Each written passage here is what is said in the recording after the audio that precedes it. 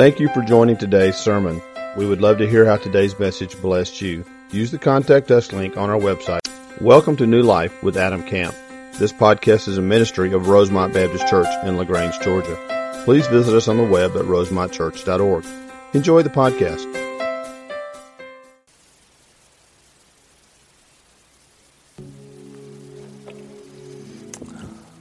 All right, there we go. Okay, let me pray very quickly for us.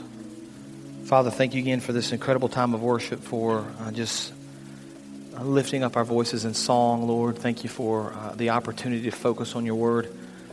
And Lord, even in the midst of distraction, I pray that we would just hear from you, Lord. Don't let the small things keep us from your truth, Lord. We have an opportunity once a week to do this as a body of Christ, Father, and I pray you'd be glorified. And so I pray you would just help us to see and understand your truth. I pray we would know you more, and through the power of the Spirit, Lord, as we study your word this morning, be transformed more into the image of your Son, Jesus Christ. It's in his name that we pray. Amen. All right, take your Bibles and open to Genesis chapter 29. Genesis chapter 29. We are continuing our study this week through the book of Genesis. We have been at this now for a long time, and it just seems like every week we learn more and more and are challenged on a different level. And so I want to review very quickly where we've been to make sure, in case you haven't been with us in a couple of weeks, or if this is your first time, we want to welcome you this morning. I want to review kind of where we've been and then really look to where we're going to be going, because we always, anytime we study Scripture, we need to study it as kind of a big picture. If I handed you a novel, if you enjoy reading, and I handed you a novel and you just randomly flipped to one page and read a paragraph, it would make no sense to you. That paragraph only makes sense in the grand scheme of the novel itself, of the whole book. And Scripture is a lot like that. And so I want to make sure we understand not only where we've been, but where we're going as well. So we've been studying the last couple of weeks Jacob, and we talked about Jacob's deceit and how he lied to his father and how he tricked his brother. And then we kind of ended a couple of weeks ago with Esau, his brother, the younger brother that he had tricked. Actually, the older brother that he had tricked wanted to kill him. And so Jacob is on the run. He flees. His dad says, listen, you need to get out of here. Mom says, get out of here. And dad says, listen, you need to go and you need to find a wife somewhere else. You need to go back to our homeland, back to where we're from. Don't marry a girl from around here. Marry a girl from the homeland. And so Jacob is on the run. And the way we kind of defined it last week in Genesis chapter 28 is we defined it as a man who has been isolated from his family. His brother wants to kill him. His mother's told him to leave. His dad is not happy with him. This is a man who's left everything behind. We saw from the text last week, he probably didn't bring a lot with him. This is a man who has no real idea where he's going. He's kind of at the depth of life. He's kind of in the worst possible situation. And we said it was in that very moment, as God oftentimes does, he spoke directly into the heart of Jacob. And so I asked the question last week, I wonder how many of us, sometimes the Lord has kind of had to get our attention through a difficult circumstance. I wonder how many times the Lord has allowed us to kind of back ourselves into this corner, so to speak, to kind of get ourselves in a bad spot, and we kind of think we've got it figured out ourselves. And then when we're at our lowest, the Lord says, listen, I'm still here. I've still got a plan for you. And so Jacob is alone. He's afraid. He's kind of at the depths. And the Lord speaks to him, and he does it in kind of this magnificent, incredible way. It's through a dream, but it's not just any dream. It's a dream in which the Lord appears, and there's a ladder, and the Bible says that there are angels ascending and descending, and God is at the top of the ladder, and he's speaking to Jacob. But not just speaking, it's not just a dream. He begins to make these promises. And we've already talked about the promises of the Lord to Abraham and the promise to Isaac. And now for the first time in Scripture, God is going to make some very specific promises to Jacob. He's going to promise him the land. Jacob, the land that you're sleeping on, I'm going to give this to you. Your descendants are going to be great. I'm going to do great things through you. I'm going to be with you. I'm going to guide you. I'm going to protect you. Now we need to understand something. This is important as we kind of understand where we're going in the grand scheme and the big picture of Scripture. Jacob isn't just some other guy here. Nobody thought he was. We all know he's a pretty big deal. But he's not just some other guy that has a dream, right? Even more important maybe than Abraham and Isaac, Jacob is going to be the one. Now follow, this is important. The children of Jacob are going to become the 12 tribes of Israel. You understand that? So Jacob's name is going to be changed to Israel. his sons will become the 12 tribes. So the tribe of Judah was one of his sons. Simeon, all the different names, and I think our students are going through that right now. You guys probably name all 12 of them. But these are the sons of Jacob. So when the Lord is promising this to Jacob, when the Lord is speaking to Jacob, and the Lord is talking about his descendants, this is a big deal. God has great plans for this man. God is going to do incredible things through his life. And I'm reminded as I study his life and all the Lord's going to do in his heart, I'm reminded of Luke chapter 12. Luke chapter 12, when Christ basically tells us, and I'm going to paraphrase this, to whom much is given, much is what? Expected or required. God says to Jacob, I'm giving you all this stuff. I'm going to provide for you. I'm going to use you. I want you to do great things because of me and through my power. But because I'm doing these things for you, I'm requiring much from you.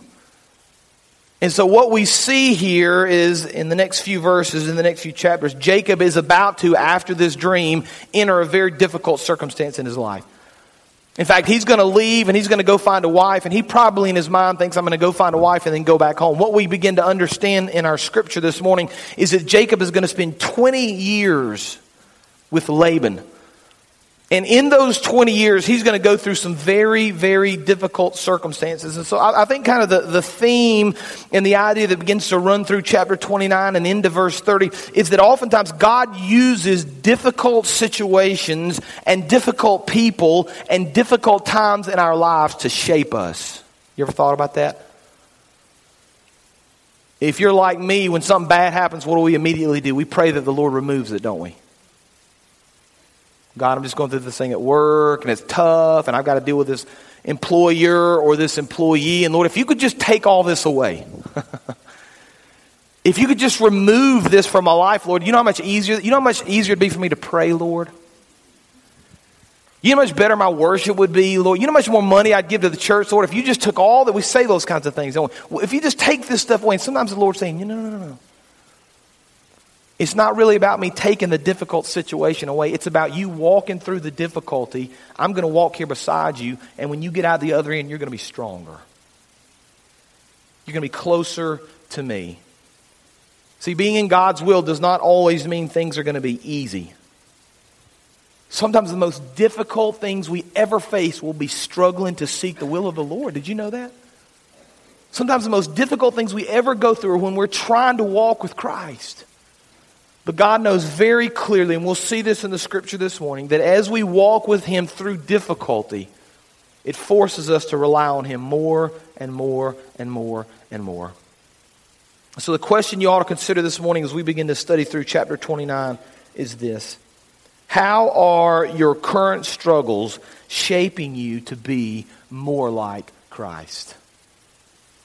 Now, Genesis chapter 29, we're going to begin in verse 1. We have it on the screen as well. You can read along on the screen. You can read along in your Bibles as well.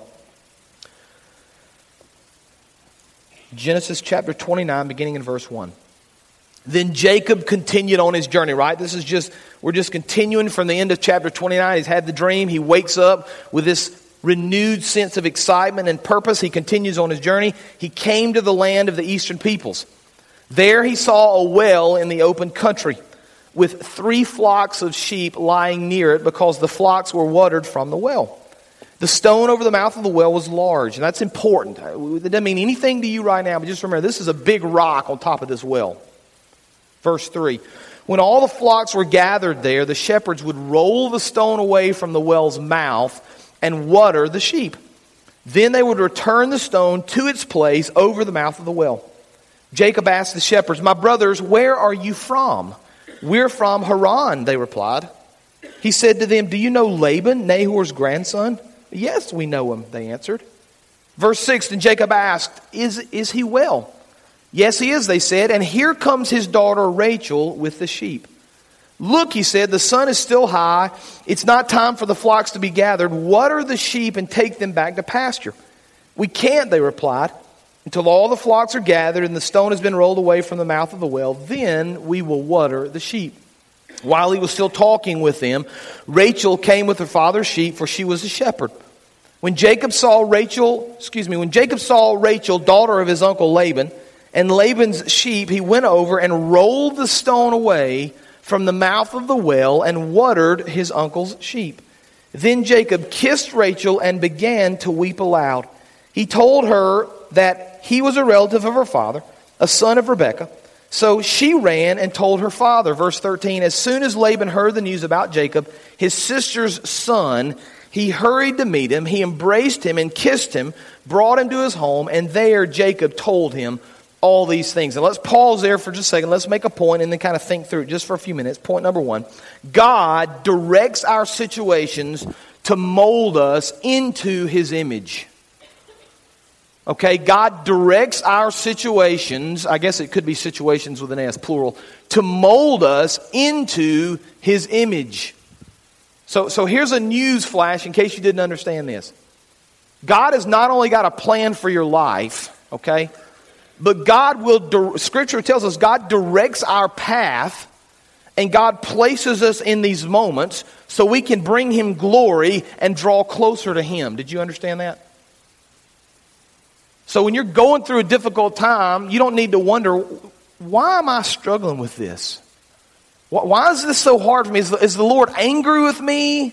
Is the Lord mad with me? Does the Lord just want me to suffer? That's not the answer at all. What's really happening is the Lord has placed you in this situation and for whatever reason allowed you to stay there because He wants to deepen your walk.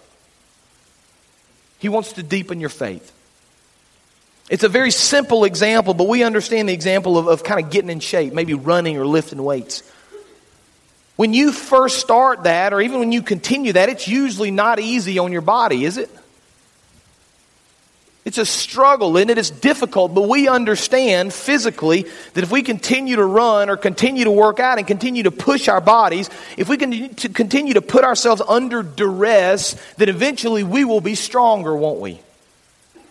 We will be more fit. It's the same way with our lives.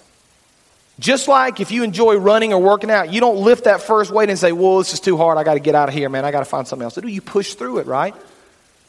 It's the same idea with our lives. The first difficult thing we come to, we want to pray the Lord removes it. Instead, we ought to begin to think, I want to push through this, Lord, and I want you to strengthen me through this process.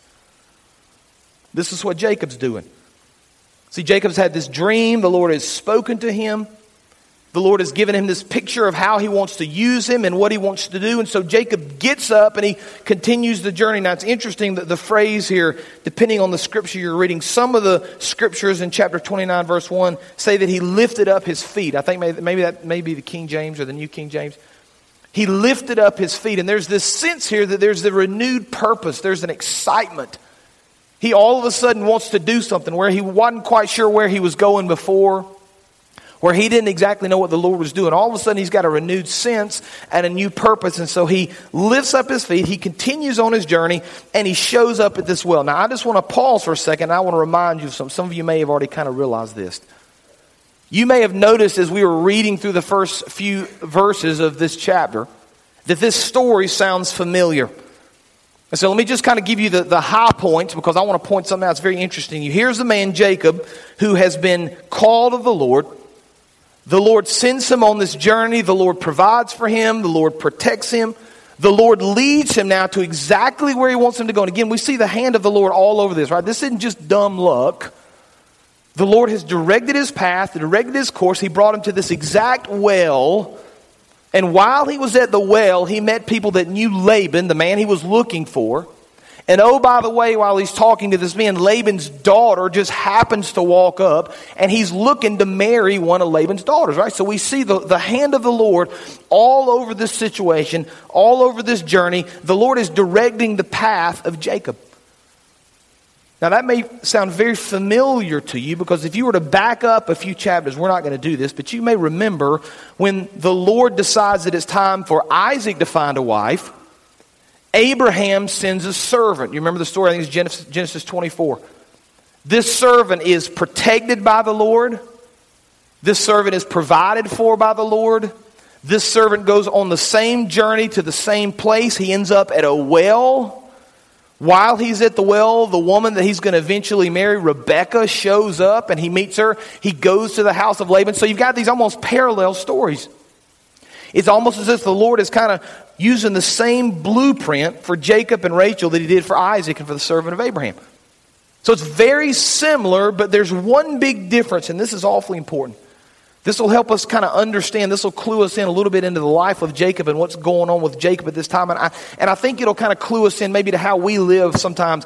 When Isaac found his wife, or when Abraham's servant found Isaac's wife, the Bible tells us that when he met her, he bowed down and worshiped the Lord, saying, these are the words, "Praise be to the Lord, the God of my master Abraham, who has not abandoned his kindness and faithfulness to my master. As for me, the Lord has led me on this journey to the house of my master's relatives."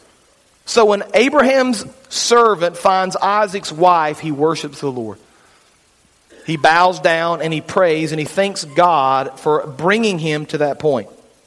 Now fast forward a few chapters until chapter 29 we're studying this morning.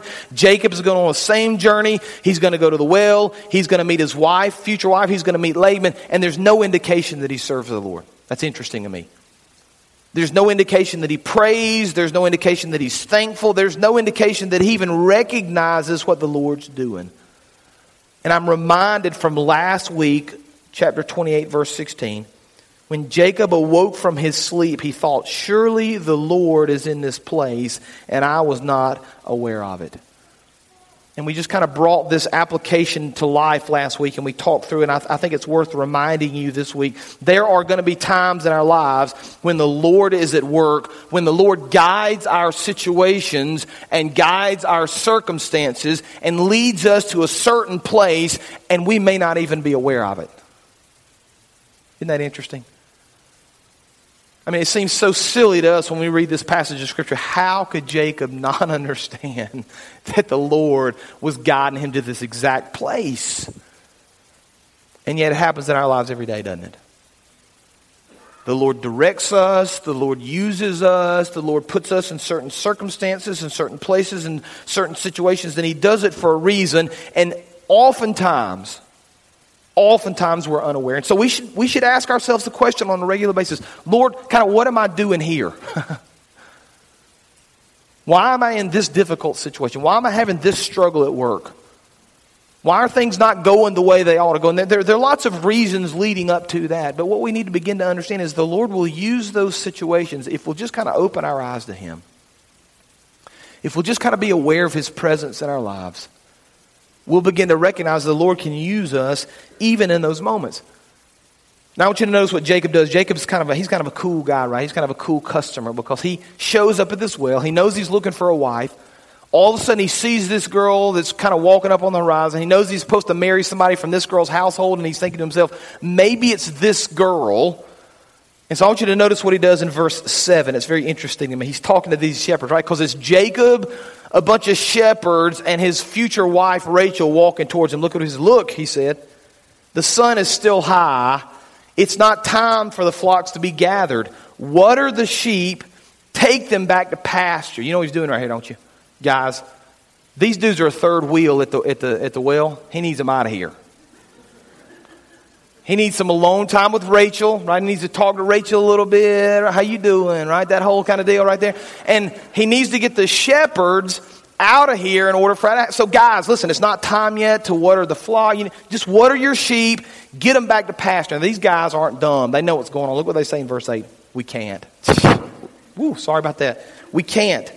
They replied, until all the flocks are gathered, the stone has been rolled away from the mouth of the well, then we will water the sheep, right? So Jacob's kind of in this difficult place. He wants to spend time with this girl. He wants to talk to her, get to know her a little bit more. He wants the shepherds to leave, but they won't leave because the big rock is there, and they've got to get the rock out before they can water the sheep. So what does Jacob do? Jacob walks over to this rock, and he rolls it away himself. Isn't that interesting? Jacob says, listen, I'm just going to kind of take matters into my own hand. I'm just going to take this rock. I'm going to roll this thing away. He's going to help her water the sheep. They're going to water their sheep. And so now he's got some time with Rachel. Look at what he does in verse 11. Then Jacob kissed Rachel and began to weep aloud. And he told Rachel, that he was a relative of her father and a son of Rebekah. So she ran and told her father. Now, we don't want to read too much into this idea of a kiss. It's a family kiss. It's a relative. I love this girl because she's part of my family. I've been alone for all these weeks. I've been in the desert. I've been in the wilderness. I'm going to kiss her. I'm going to weep, and I'm going to tell her about my family. I'm going to tell her how the Lord has used me. I'm going to tell her this dream that I have. And we begin to see again how the Lord has put them in this place, how the Lord is shaping and molding. He brings Jacob and Rebekah together at Jacob and Rachel together at exactly the same time. They have this conversation, and now let's continue. Verse 14, look what happens. So she goes and tells her father Laban, verse 14, and Laban said to him, "You are my own flesh and blood."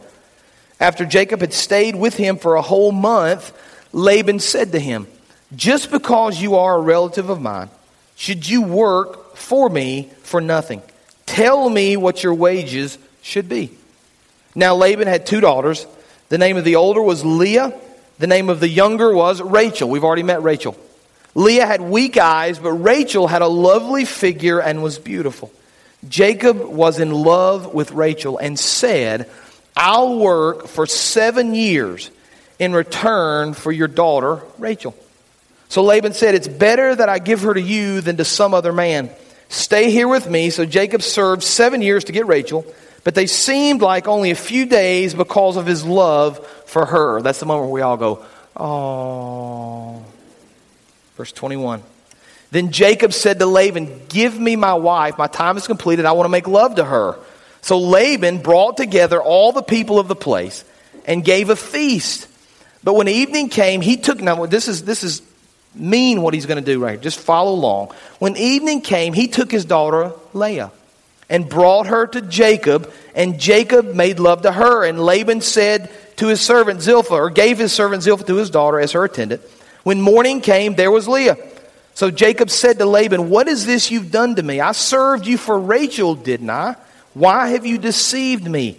Laban replied, "It's not our custom here to give the younger daughter in marriage before the older one. Finish this daughter's bridal week, then we will give you the younger one also in return for another 7 years of work." So we've already seen God will mold and shape our situation and our circumstances. He brought Jacob to this place. He brought Rachel to this place. He's placed them together. Now his truth number 2, as we think about Jacob kind of growing closer to the Lord. Number 2, God uses difficult people to mold us into his image. See, not only does God use circumstances, not only does God use situations, not only does God use difficult times in our lives, but sometimes God will use difficult people to mold us into his image. Now, I'm not asking you to write anything down or say anything out loud, but I bet every one of us has got a person in mind right now, don't we? You're thinking, yes, difficult person, yes, yes, yes. I know exactly who you're talking about, right? And our initial response is, maybe I don't like that person. Maybe I don't want to be around that person. Maybe that person isn't nice to me. You can kind of fill in the blanks. But as we begin to understand Scripture, and we begin to understand how the Lord is always at work in our lives, and we begin to understand that nothing just happens by chance, we begin to ask ourselves the question, is this person maybe placed in my life? Has the Lord allowed this person to be part of my life so the Lord can use that person to drive me closer to Christ? To shape me more into the image of Jesus? Can that person be used in my life, as difficult as that person may be, so that I can be more Christ-like? I mean, just imagine the difficulty in being Christ-like to the person that's the meanest to you, right? The person that you dislike the most. The thorn in your side. Imagine, even as you think through being nice to that person, you kind of want to grit your teeth, don't you? Sometimes the Lord allows those people to be in our lives so we can be molded more into his image. So we got this interesting story, right? Jacob goes to Laban's house. He stays there for a month. Laban begins to notice some things about Jacob. Now, I firmly believe that Laban was kind of a tricky guy, and we see that in his actions. So Laban begins to notice that Jacob maybe is a hard worker. He probably hears the story about the giant stone that he rolled away. He sees he's a pretty strong guy. He's come, maybe he's ready to do some work. And on top of that, the scripture tells us that this young man, not really young, but this man that showed up at his house, Jacob, is in love with his daughter. So Laban starts putting two and two together here. This is a guy who's come, he's working, he's pretty strong, he's motivated, he's in love with my daughter. What can I now do to make these things work in my advantage? See what he's doing here? So look again at verse 15. So Laban said to him, just because you're a relative of mine, should you work for me for nothing? Tell me what your wages should be. Now he already understands that his son is in love with Rebekah. He already understands that this guy, I said his son, Jacob is in love with Rebekah. He already understands that this guy is willing to work. And so he says to him, listen, what do you want to give me? What should your wages be? Now I think it's interesting here if we kind of think through Jacob's heart a little bit. Again, we've kind of already made the point that he's unaware, at least at times, that the Lord's at work. He's unaware of the idea of praying and seeking the Lord. He's unaware of worshiping the Lord, even though the Lord has brought him to this place. And so we begin to ask ourselves the question, why did he choose Rebekah? Why did he think Rebekah was the one? I mean, she just kind of walked up out of the desert. She came out of nowhere. She shows up at the well. He's not praying. He's not seeking the Lord necessarily. Why did he think she was the one? Well, verse 17 kind of clears it up for us. Genesis 29:17. Leah had weak eyes, but Rachel had a lovely figure and was beautiful. See that? He just liked the way she looked. He was attracted to her physically. There's no indication here that there's any sort of a spiritual development or spiritual question or prayer that went into this relationship. Now let me just kind of pause for just a second and just kind of encourage you guys and you ladies that are maybe not in a relationship at this moment. If your entire decision in a relationship is based on physical stuff, you're going to be disappointed at some point, I promise you. You need to seek the Lord in a relationship, guys and girls. You need to seek the Lord. You need to spend great amounts of time in prayer about who you're going to marry. You need to study God's Word as it relates to who you're going to marry. You need to find a young lady or a young man who loves the Lord when you decide who you're going to marry. Guys and girls, if you're dating a non-Christian right now, what are you doing? Are you going to marry that person? You going to marry a non-believer? Because what you're ultimately saying is, I'm just going to date this person for 4 or 5 years. They're not really a believer, and then I'll just break up with them, I guess, and waste 4 years of my life. See, we ought to be spiritually engaged when we think about who we're going to marry. There's certainly physical attraction and there's that intimacy and all that stuff that has to happen. I get all that. But you better be sure that the Lord's involved in this process. Because here's a man, it seems at least scripturally, that wasn't interested in seeking the Lord at this moment. He was interested in a beautiful girl that just happened up at this well. He had not put any kind of prayer into it. He was not seeking the Lord. And he bases the decision, at least it appears, on Rachel's physical beauty. Now that may seem good to him, but it's a difficult place to be because there's a lot of bad things that are going to happen, right? So here's the deal. He falls in love with this girl. Dad says, listen, okay, if you want to work for me and you want to marry my daughter, you're in love with my daughter, what's it going to take? And Jacob says, I'll work for 7 years to marry your daughter. Now, when we first read that seems like a long time, doesn't it? I just wonder, I asked the 8:30 service, I didn't ask anybody to raise their hand, but I wonder if any of us before we were married dated 7 years or longer. Not many, some do, but not many. That's a long time. But Jacob says, you know what, it kind of points to his love for her and how much he's willing to wait for her. And so he says, you know what, I'll wait all this time.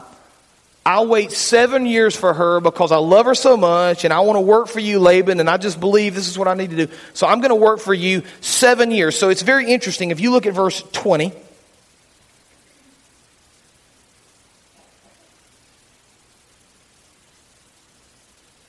the Bible says, bring that back up if you would. Jacob served 7 years to get Rachel, but they seemed like only a few days to him because of his love for her, right? There's this great amount of love for this woman. And then as we move into verse 21, 7 years have passed. That's important for us to understand. So he's agreed to do this. He's agreed to work. And verse 21 kind of tells us all of a sudden that the time has passed. So he says to Jacob, give me my wife. My time is completed. I want to lie with her or make love to her. Now this is one of those kind of verses that's kind of strange to read out loud. I get that. I thought through that a little. Do I really want to, how do I want to say this? How I want to phrase it? But you know what I thought? Let's just read it like it says it. And instead of kind of snickering about it and laughing about it, let's just be honest about it. This is a man, I believe, based on this text, that had waited sexually to be with his wife until marriage. You see that? I mean, he's been with her 7 years. He's living in her house.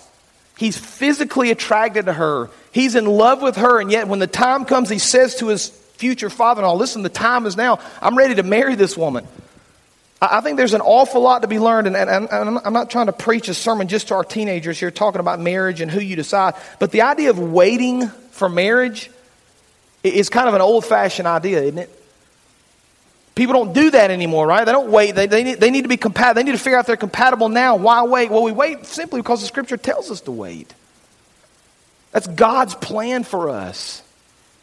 And I've said this before, and you can be mad at me if you want to, but young man who says, I just love her too much, it's really about how much you love yourself, isn't it? Because if you really loved her, you'd want to follow the Ephesians 5 model that says, I'm supposed to present her holy and blameless to the Lord, not lead her into sin. And so we ought to be taking truth like this and Scripture like this and understanding this is how God calls me to live. And even if John and Susie and Frankie and all my friends back here say I should do it some other way, I'm going to do it the way the Lord says it. This is how I'm going to choose to live my life because I want to honor Christ. So this is a man that's waited. This is a man that's interested in marrying this woman. And so father-in-law Laban says, great, let's plan this party. Time to get married, time to do this thing. So they plan this big feast and this big celebration. And the Bible tells us that he goes into the tent to wait for his new bride. And unbeknownst to him, Laban sends in Leah. Now, he doesn't realize anything's wrong, the Bible tells us, until the next morning. Now, we think to ourselves, wait a minute now. How is this possible? We laugh at this idea, right? How? Well, there's several things we need to keep in mind. And when you begin to understand what's going on here, it doesn't seem as strange as maybe you would think it would seem. First of all, this is a big celebration. Jacob may have had too much to drink. He was probably a little tipsy. He goes into his tent. The tent is very dark. It's difficult for him to see anyway. And then on top of that, it's custom in this part of the world in this time for the bride to be veiled, like fully veiled. That was their custom. You say, that's silly. Nobody does it like that anymore. Actually, people do it like that all over the world. In fact, I read of a man in India. He was recounting his marriage. He said he didn't see his wife's face until 3 days after the wedding. Isn't that interesting? So it's very normal because of the circumstances that Leah could have been veiled. He would not have seen her, wouldn't have known who she was until the next morning. And all of a sudden he realizes that Laban has wronged him. That Laban has lied to him. That he's agreed to work for this man who's going to trick him and be dishonest with him and not do the things he's supposed to do. One scholar explained it like this. It's that kind of person that God often uses in the lives of his people. I love this phrase, to sandpaper off their rough edges. It may be an employer or a fellow employee, a family member or a neighbor. God will use that person to drive us to depend on God more. See, God oftentimes will take these difficult people and these rough people and these bad situations, and He'll allow us to walk through that difficulty. He'll allow us to know this person and interact with this person. He'll allow us to work with or for this person or go to school with this person, all so that we can become more like Christ. You think, well, that doesn't make me very happy in life. Well, you know, God's purpose is for you to be holy and to be Christ-like.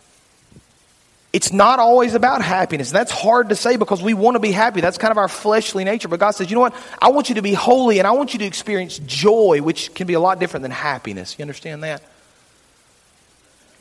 And sometimes for us to understand that joy and experience that joy, we need to seek the Lord and we need to trust the Lord more and more. So verse 28. Is it 10:39? Is it almost 10:40? Wow. Okay. Good thing I don't have anywhere else to be this morning but here.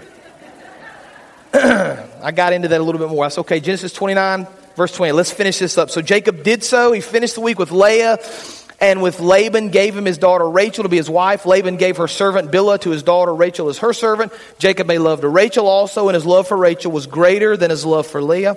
And he worked for Laban another 7 years. Right? So here's truth number 3. God uses our mistakes to mold us into His image. God uses our mistakes to mold us into His image, right? So we've seen difficult circumstances, we've seen difficult situations, and now we see that God even takes our mistakes and He can use those mistakes to kind of teach us a lesson. You say, wait a minute, what has Jacob done wrong in all this? What mistake has Jacob made? Well, let me just remind you of a couple of interesting things. Jacob had already tricked his father, lied to his brother. And so I want to draw some parallels. I think this is fascinating. Just listen to a couple of these points. Jacob had pretended to be his older brother. Remember that? Now Leah had pretended to be her younger sister. Laban and Leah had deceived Jacob, just as Jacob and Rebekah had deceived Isaac. Jacob had deceived Isaac by taking advantage of his inability to see due to poor eyesight. Laban deceived Jacob by taking advantage of his inability to see in the dark tent. Earlier, Jacob had deceptively pretended to be the older brother. Now Laban tricked him by replacing the younger sister with her older sister. Right? There's all these parallels. God says that the sin that you did, Jacob, the mistakes that you made, I'm going to remind you of all the things that you did in this situation. I'm reminded of Galatians chapter 6, verse 7. You need to remember this. Do not be deceived. God cannot be mocked. A man reaps what he sows. Whoever sows to please their faith from the flesh will reap destruction.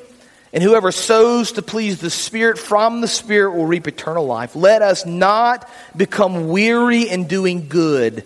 For at the proper time we will reap a harvest if we do not give up. Therefore, as we have opportunity, let us do good to all people, especially to those who belong to the family of believers. Right? God says your sin will find you. And God oftentimes will use that sin in your life to lead you closer to Him. God will use that sin to teach you a lesson, to help you understand exactly who He is. I want to finish with this passage of Scripture. I'm reminded of Paul and his struggles because it's so easy for us when we deal with difficult circumstances, difficult situations, difficult people, the sin in our lives and the problems that causes. It's difficult for us sometimes to see through this and to see the glory of the Lord. But let me just finish with Paul's reminder. Paul had struggled with a thorn in the flesh. He had begged the Lord to take it. But in 2 Corinthians 12, verse 9, he said to me, this is the Lord speaking to Paul, and you need to, those of you that are struggling, difficult situations, remember this passage of Scripture. The Lord says, my grace is sufficient for you, for my power is made perfect in weakness. Therefore, now this is Paul again, I will boast all the more gladly about my weaknesses, so that Christ's power may rest on me. That's why, for Christ's sake, I delight in weaknesses, in insults, in hardships, in persecutions, and difficulties. For when I am weak, then I am strong. See, regardless of where you are, and regardless of what you're going through, when you seek the Lord and you trust Christ, through your weakness, His strength is made perfect.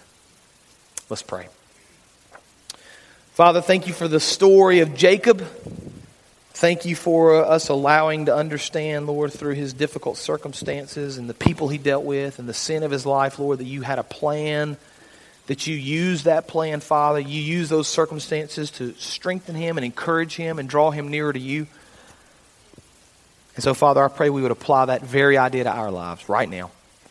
We would understand the difficulties we face, the difficult people that surround us, the sin that sometimes we're involved in, the sin of the past, Lord. All those things are used by the Lord.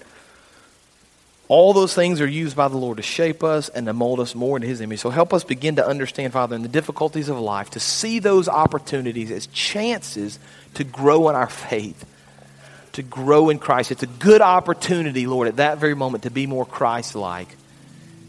Give us the strength to do that, Lord.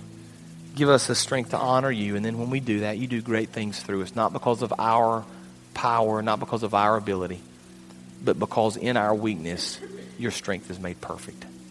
It's in Jesus' name we pray. Amen. You can stand. I'm going to give you the opportunity for the next couple of minutes. Of course, if you want to come pray at the altar, maybe you need to pray about the situation you've been in. You've been asking the Lord to remove it. Maybe your prayer should change a little bit. Your ideas should change a little bit. Maybe you want to talk about salvation or joining the church. This is your time to come. You respond as we sing together.